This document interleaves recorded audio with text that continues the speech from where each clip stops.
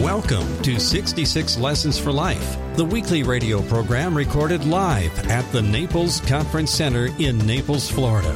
Taught by our teacher John Gareppa, an attorney who guides us in the way of wisdom with a biblical worldview. You're invited to join us for the study. We're in the Gospel of John, chapter 12. I wanted to begin and go over the parts of the old outline first before I begin on the new outline. Specifically, I want to read a few verses in John chapter 12. I want to read verses 37 to 41. So if you would turn and follow along as I read it. Verse 37, even after Jesus had done all these miraculous signs in their presence, they still would not believe in him. This was to fulfill the word of Isaiah the prophet, Lord, who has believed our message, and to whom has the arm of the Lord been revealed? For this reason they could not believe, because as Isaiah says elsewhere, he has blinded their hearts and blinded their eyes and deadened their hearts, so they can neither see with their eyes nor understand with their hearts, nor turn, and I would heal them. Isaiah said this because he saw Jesus' glory and spoke about him. And so what we see here is John citing the prophecy of Isaiah 800 years before, and through that prophecy indicating that Isaiah saw who Jesus was, saw who Jesus would be, saw that Jesus would come to this world as the Son of God, God himself. And this is an extraordinary admission to make in the first century. As you can imagine, hearing this in the first century, certainly the Jewish people would be astonished to see that God himself would have walked with him. And so we see this solemn warning that when you come face to face with the power of God, when you come face to face with the miracles and the signs, when you come face to face with prophecy that was hundreds of years old being revealed, and you reject it, and you walk away from it, at some point the solemn justice of God brings the curtain down. It's over. And God says, this is what you want. This is where you want to be. This is how your hearts are. Fine. I will allow you to go in that way. This is a very sobering passage, and sobering even theologically for us. I spoke to you last week about Pharaoh, how God gave Pharaoh time before God said, that's what you want. I'll harden your heart. Then you won't be able to change. And so what you understand here is this all flows within Jesus saying, walk in the light while you have the light. You don't have the light forever, because at some point the darkness will envelop you. And this is something we have to speak to the world to let them know, that God in his sovereign justice brings the curtain down. Now somebody asked me in the early class, well, it seems like this is very cruel on God's part. It seems like God is awfully harsh. And I said, no, that's exactly the opposite. Because every single one of us are dead men walking. We're all dead. It's only because God has given us the lifesaver that requires us to lift our arms and recognize that we need it, and then God saves us. What you see here is that when people refuse to accept it, refuse to acknowledge who God is, that God says, fine. You don't want the lifesaver, you won't get the lifesaver. And in fact, I cited a verse last week that I'd like to read that again. Follow 2 Thessalonians chapter 2. This is all part as we ramp up into the new lesson. 2 Thessalonians chapter 2, verse 11. This is all about what will happen in the last days. And we'll start with verse 9. The coming of the lawless one, and the lawless one is the Antichrist. The coming of the lawless one will be in accordance with the work of Satan displayed in all kinds of counterfeit miracles, signs, and wonders, and in every sort of evil that deceives those who are perishing. They perish because they refused to love the truth and so be saved. For this reason, God sends them a powerful delusion so that they will believe the lie, and so that all will be condemned. That all will be condemned who have not believed the truth, but have delighted in wickedness. What a powerful verse.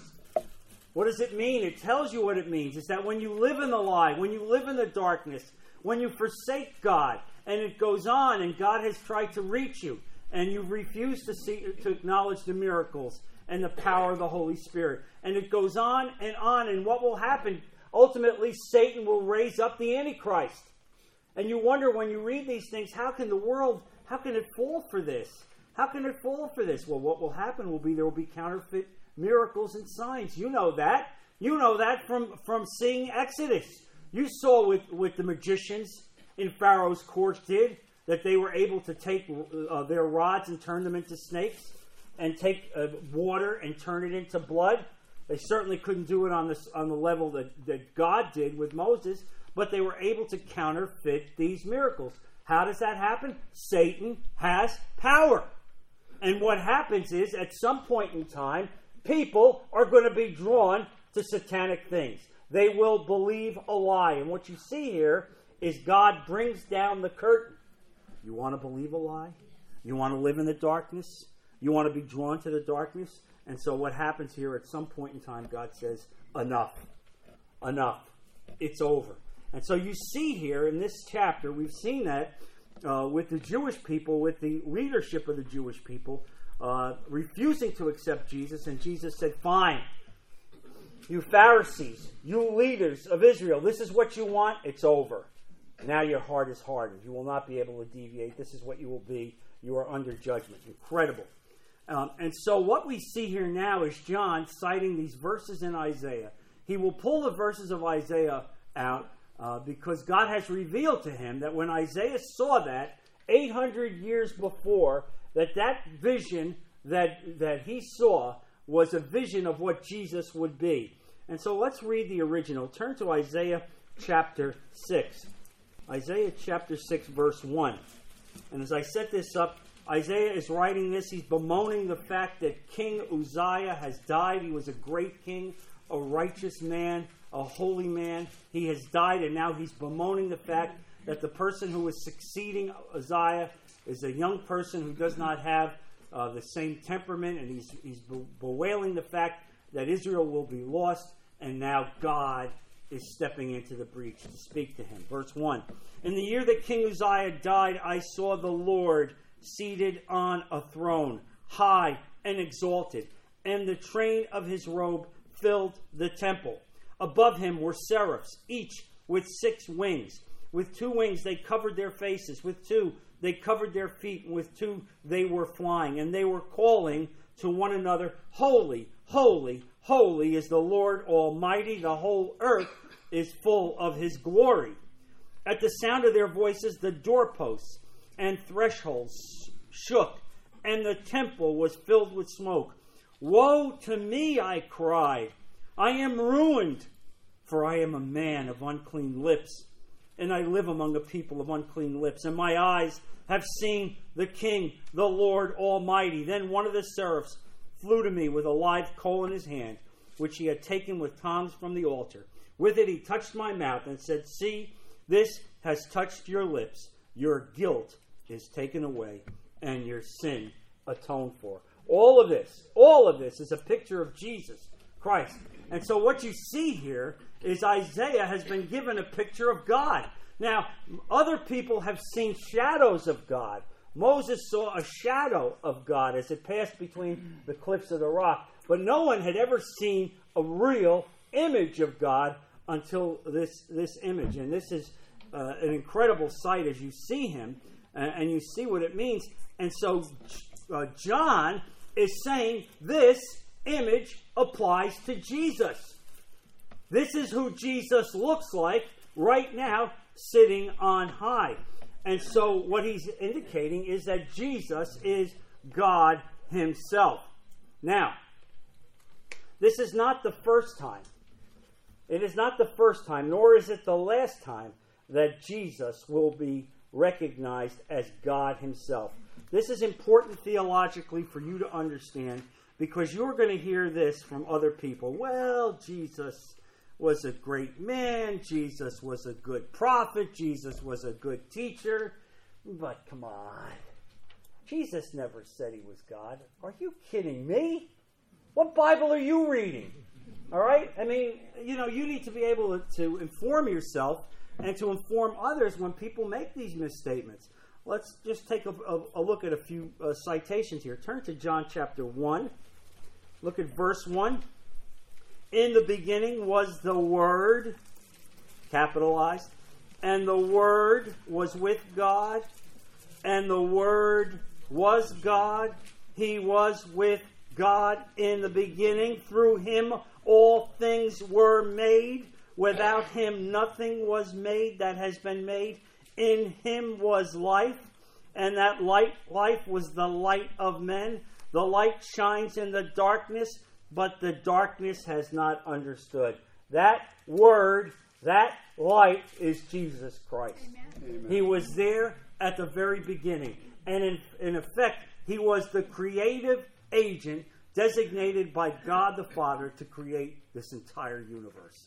And so you recognize when somebody says to you, well, come on, he doesn't say he's God. Really? Read your Bible. Now turn to John chapter 8, verse 58. Verse 57 we'll start with. Actually, we'll start with 56. If I keep sitting here, we may go back to verse 1. Verse 56. And this is Jesus speaking. Your father Abraham rejoiced at the thought of seeing my day.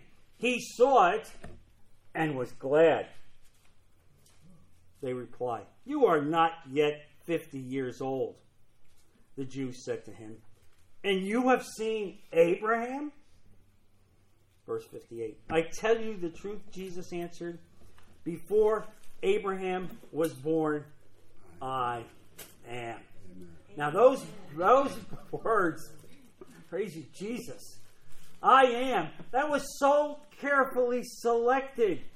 If you were a Jew and you heard somebody say, I am, in this context, the hair on the back of your neck should stand up.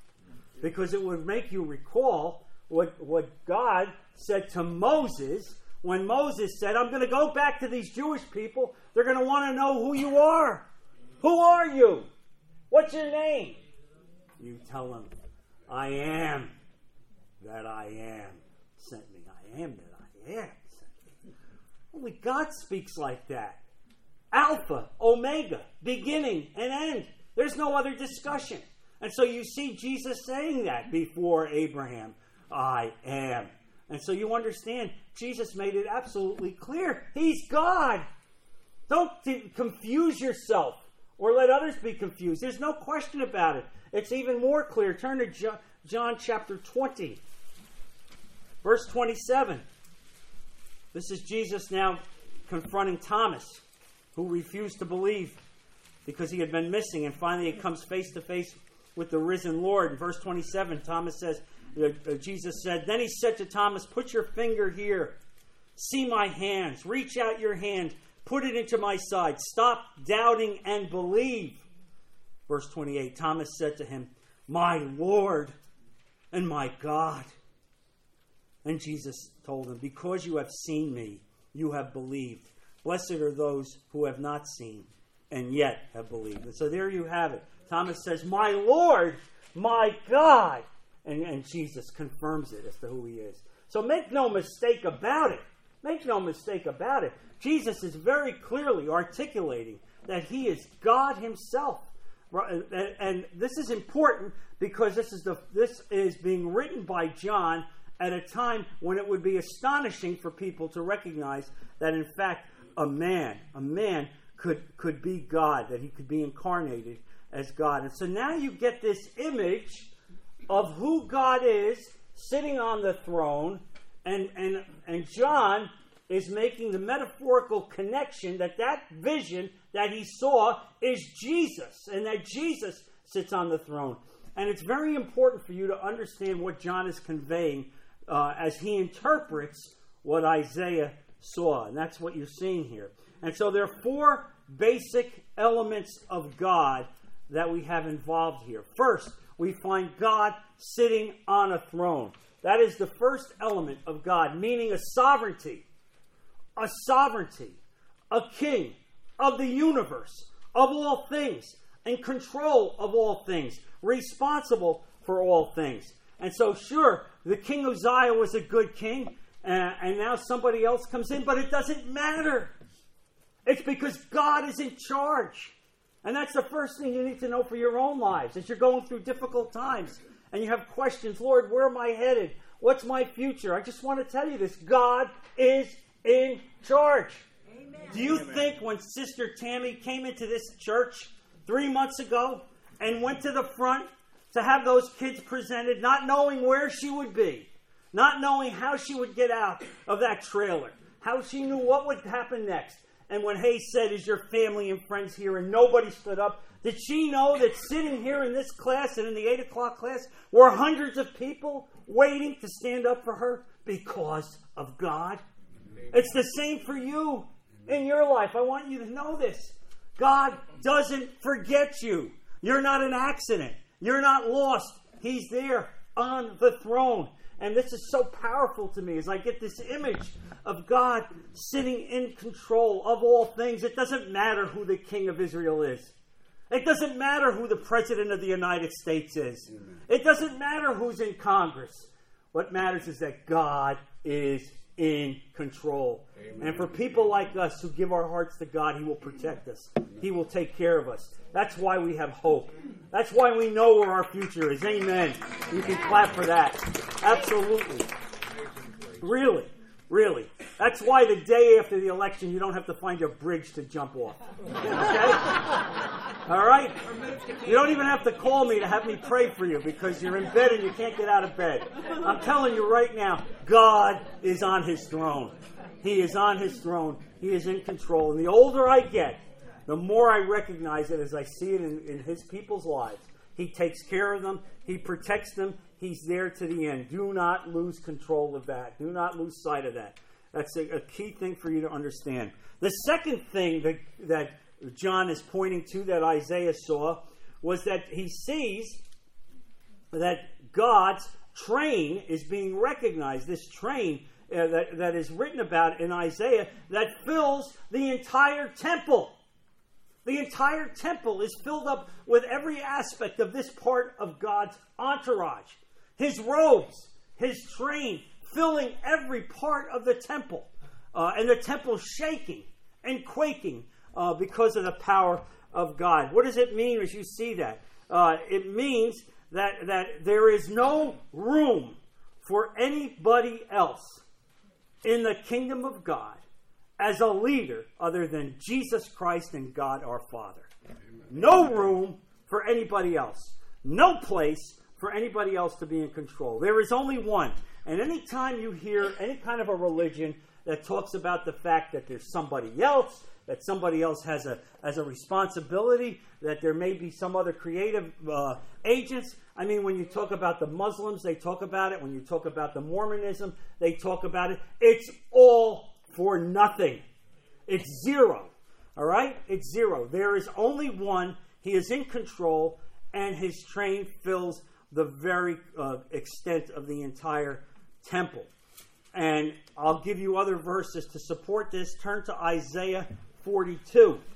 And all of this comes out of the Gospel of John. And that's why we study the Gospel of John first. Isaiah 42, verse 8. Actually, I'm going to start with verse 6. The Holy Spirit is just grabbing my ear while I'm talking. I, the Lord, have called you in righteousness. I will take hold of your hand.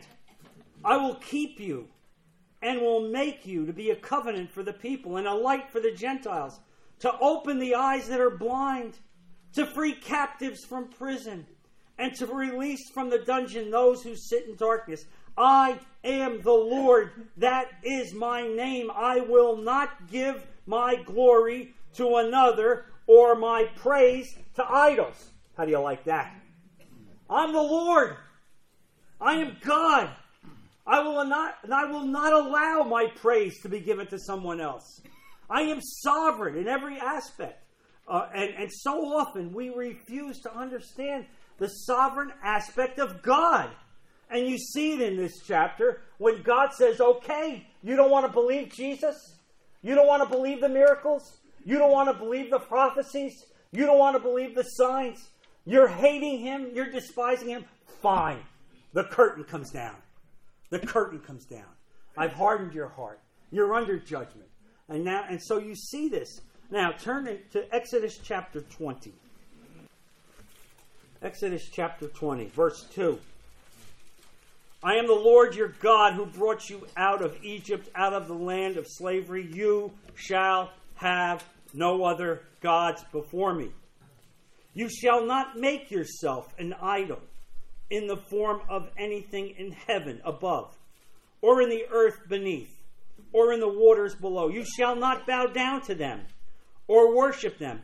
For I, the Lord your God, am a jealous God, punishing the children for the sin of the fathers to the third and fourth generation of those who hate me, but showing love to 1,000 generations of those who love me and keep my commandments. Now, you know, several years ago, Oprah Winfrey went on national television and said that, frankly, she really wasn't a Christian anymore because she decided, sitting in church, what kind of God is it that would be jealous of me, Oprah Winfrey?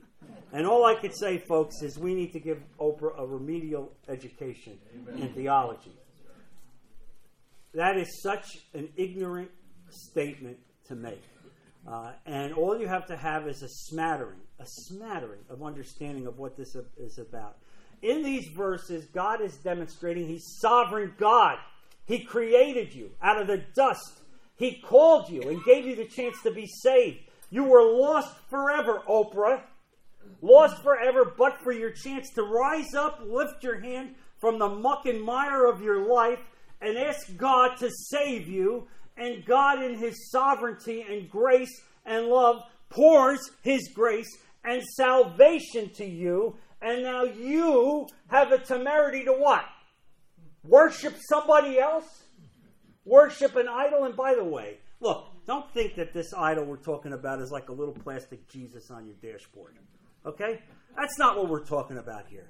We're talking about all the things of humanity that get involved in our lives. The obsessions, the materialism, the lusts, all right? In every possible way. The focusing of me, I, and elevating the I instead of elevating God. And so you see here, God making it very clear He will not put up with this. And don't mistake these verses that say, I will punish the subsequent generations for the sins of the father. Somebody had that dead wrong this morning, and I want to make sure I make that clear to you. That does not mean that if you commit sins or your grandfather committed a whole set of sins and detested God, that God will punish the subsequent generation because your grandfather was an evil person. That's wrong. What this means is that often in evil families, what you see is a legacy of evil. Meaning what? Your grandfather was a bum. He lived an improper life. And it follows along. People tend to swim in the same pigsty. And so what happens is subsequent generations sinning on their own because they've got this legacy of evil that permeated, God punishes. Each one of us stands alone. And there's other verses that I could give you that it's very clear. God does not punish the innocent for the guilty. God would never do that. So don't mistake these verses or interpret them in any way. And so what it's saying here is Jesus has to be the Lord of your life. Amen? Amen. Has to be the Lord of your life. That's what John is conveying in this whole section of writing. That these Pharisees, these leaders, did not get it, did not understand it. That only Jesus could be God of their lives. That Jesus had called to be in charge of everything, and they have forsaken it. Turn also to 1 Corinthians chapter 15. 1 Corinthians chapter 15. Verse 25. For he must reign until he has put all his enemies under his feet. The last enemy to be destroyed is death, for he has put everything under his feet. Now, when it says that everything has been put under him, it is clear that this does not include God himself, who put everything under Christ. When he has done this, then the Son himself will be made subject to him who put everything under him, so that God may be all in all. This unique partnership of God the Father with God the Son. And so you understand it in every possible way, that Jesus Christ is Lord of all. Jesus Christ is God himself. Make no mistake about it. This is not some mere prophet. This is not some mere teacher. This is not just a good man. This is God himself, and the Pharisees lost it. Turn also to Philippians chapter 2. One of my favorite verses in all of the Bible. Philippians chapter 2, verse 9. Therefore, God exalted him, that's Jesus, to the highest place, and gave him the name that is above every name, that at the name of Jesus every knee should bow, in heaven and on earth and under the earth, and every tongue confess that Jesus Christ is Lord, to the glory of God the Father. And the congregation said, Amen. Exactly. And so what you understand there is that was the prophecy given 800 years before. That at the name of Jesus, every knee would bow, every heart would bow. And so when Jesus came, that's what God expected to be done. And it wasn't done because of evil in the world, because of hearts that would not submit to God. But I'm going to tell you something. There will come a time when Jesus comes back, that that's what will happen. Every knee, every believer in the world will come back. Because when Jesus comes back, he's not coming back as the baby in the manger. He's coming back as the Lion of Judah. Yeah. And there's going to be some serious things taking place here in this world. In a way in which it'll be unbelievable as you see this. And so the third element that you see here that's taking place, that Isaiah sees, the third element is a vision of angelic beings that wait on God to do his bidding. These cherubim, these seraphs, are amazing. These creatures sit right next to the throne of God, and they cover themselves with their wings. And what it means is they are eschewing any personal elevation. Don't look at us. Don't look at us. We're not important. You look to God. I'm covering myself. I don't want to be seen. I don't want you to look at me. I don't want to be lifted up. I want only God to be lifted up. And this, my friends, is exactly the way God expects us to serve. All right? I mean, unfortunately, I see people, and you see it all the time on television. You see people on television, a lot of these televangelists, constantly lifting themselves up, raising themselves up, and indicating that they need more and more and more praise from people in the world to let them know how important they are. I need to have a Gulfstream jet airplane. I need to have $5,000 suits. I need to be driving a Rolls Royce. Why? Well, because I need it, because God wants me to have it. God doesn't want you to have it. That's you wanting it because you want to lift up yourself. You want to be important. You want people to say, oh, look at that guy, how great he is. Look how he touches people's heart. If you want to see what's exactly the opposite of what God wants, I've just given you the recipe of how God wants you to serve. He wants you to serve in anonymity. It's not about you. It's not about you. It's about him. And you see this, and it's exactly opposite. And God's teaching us a lesson here.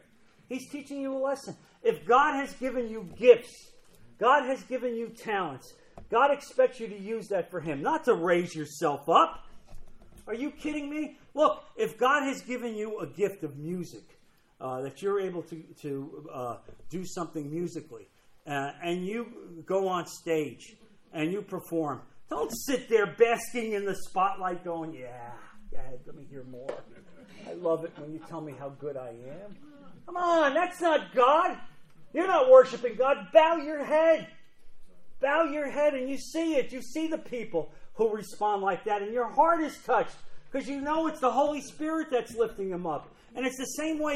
How do you think I feel here? That here I am up here teaching. Do you think I say to myself, oh, John, wow, you're a pretty smart guy.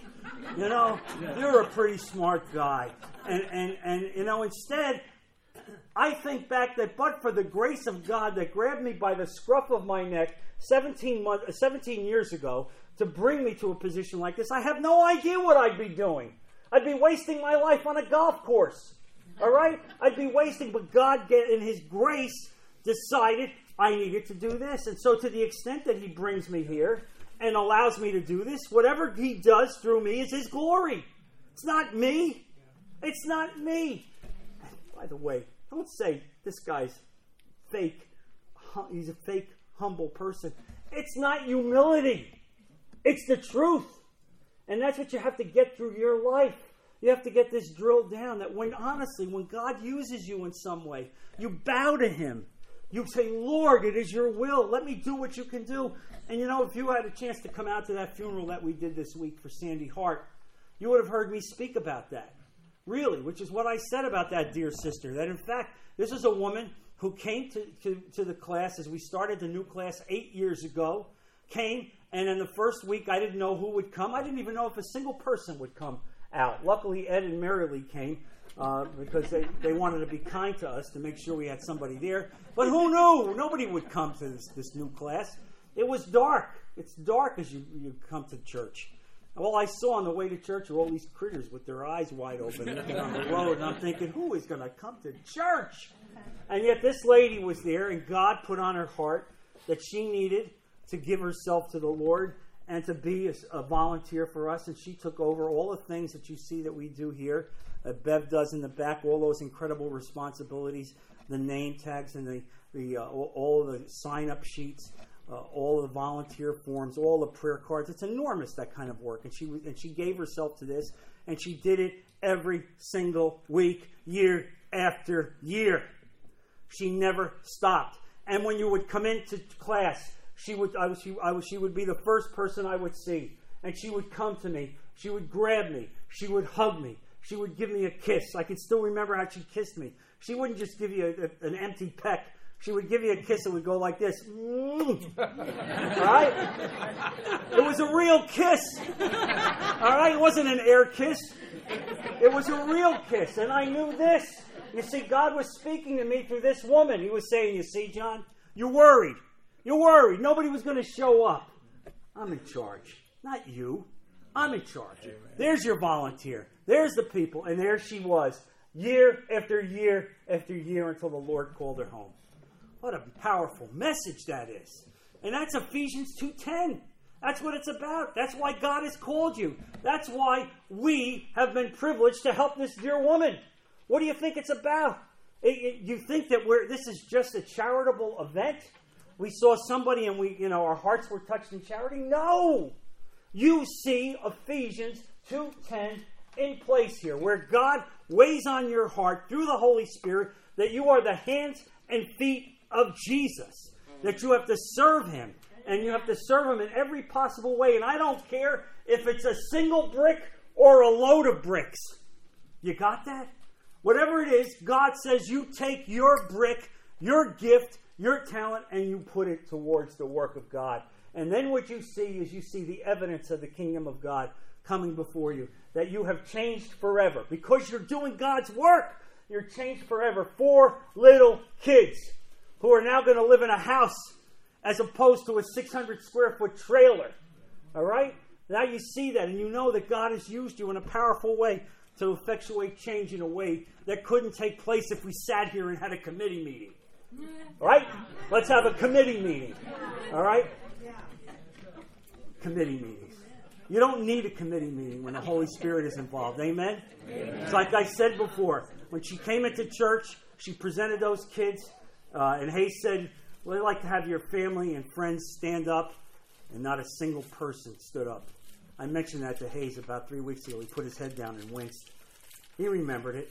He understood. That was a painful event for him to see it. But I knew, you see, and I knew that God was touching my heart, that he was touching the hearts of other people. That it was like God was saying to me, you are her family.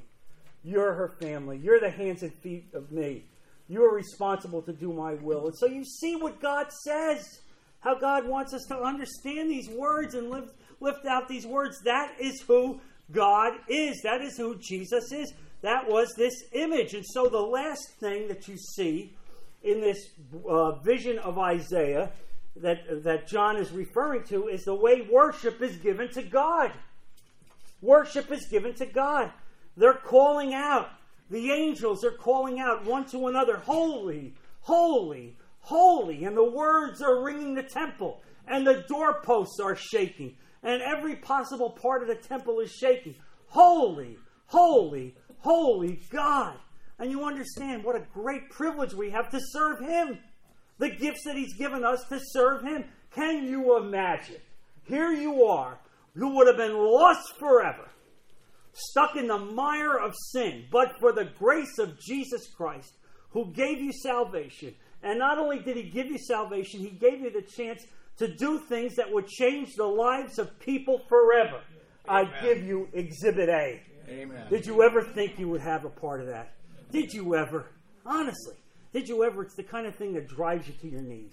Put your face in the dust and says, Lord Jesus, have mercy on me, Lord. I'm not worthy of what you've done for me. I'm not worthy of the gifts that you've given me. And yet he pours more into you. Grace. He's a jealous God. Not jealous the way you think jealous.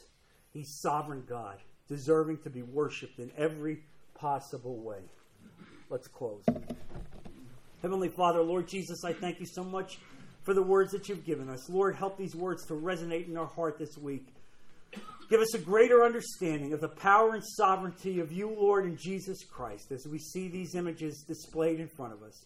Help us to get closer to you, Lord, and to become more part of what you want for us as we become your hands and feet and worship you the way you want. Bless our people. Protect them this week and be with them to come back safely next week to continue the study of your word. We put all of this in Jesus' precious name. Amen. God bless you. Thank you for listening to 66 Lessons for Life, the men's Bible study taught by John Garippa and recorded live at the Naples Conference Center in Naples, Florida. The fear of the Lord is the beginning of wisdom, and knowledge of the Holy One is understanding, so that you, the man of God, would be thoroughly equipped for every good work. For more information about the program or attending the Naples Men's Bible Study at the Naples Conference Center, go to our website at 66lessonsforlife.com.